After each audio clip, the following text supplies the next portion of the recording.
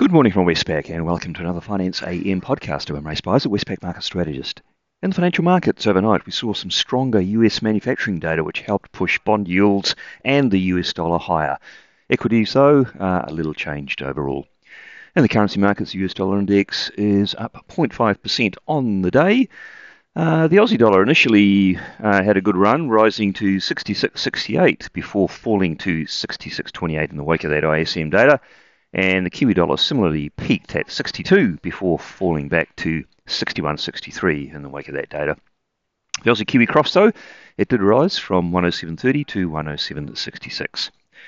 In the interest rate markets, US 2-year Treasury yields rose from 4.05 to 4.16%, and the 10-year yield rose from 3.45 to 3.60%. So some quite decent moves there, again, mostly catalysed by that stronger ISM data. Markets pricing for this week's Fed meeting, the Fed rate will be 25 points higher, so they're 100% priced in, and there is a small chance of a following hike for the month of June being priced in as well.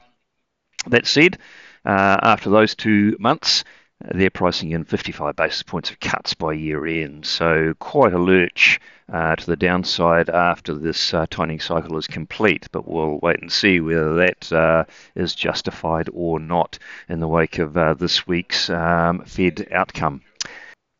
In the Australian interest rate markets, 3-year government bond yield rose from 3 to 3.06, and the 10-year yield rose from 3.35 to 3.44%. Markets are currently pricing the RBA cash rate to be only 3 basis points higher at today's meeting. In other words, they're giving no credence to a rate hike today at all. And New Zealand interest rate markets have been pricing the RBNZ OCR to be 22 basis points higher at the next meeting on the 24th of May, pretty close to fully pricing a 25-point hike, which would take you to 5.5, and the market believes that will indeed be the peak in this cycle. In the commodity markets, Brent crude oil fell 2% to $80 a barrel. Copper's unchanged. Iron ore remaining at $107. That's likely to be the case over the next few days, while much of China is on holiday. And gold fell 0.5%. Now, the bits and pieces of news out overnight. The bit that moved the market was the US ISM manufacturing survey data for the month of April. This is the most important of all the manufacturing surveys, and it was stronger than expected. Indeed, not just the headline, but all the major components: prices paid, employment, and new orders. In addition to that, we had construction spending for the month of March, which was stronger than expected. And there was an update on the First Republic Bank story. After a round of bidding, the JP Morgan Chase & Co. was announced as the acquirer. It will take over all of the bank assets, including around $170 billion worth of loans, $30 billion of securities, and $90 billion worth of deposits. There is going to be a loss sharing agreement between JP Morgan and the FDIC, that'll also include any recoveries on single family and commercial loans.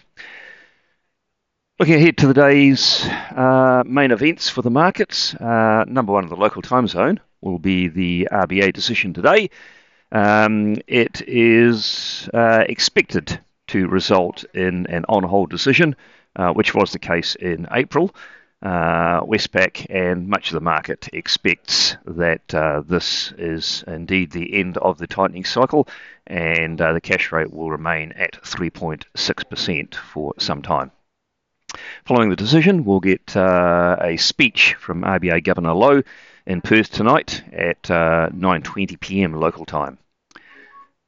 And in terms of the data out tonight, probably the pick of the bunch will be the Eurozone April CPI report, which will be important given it comes just ahead of the ECB policy meeting later this week. Well, that's it from me today. Thank you for listening. I'll be back again same time tomorrow morning.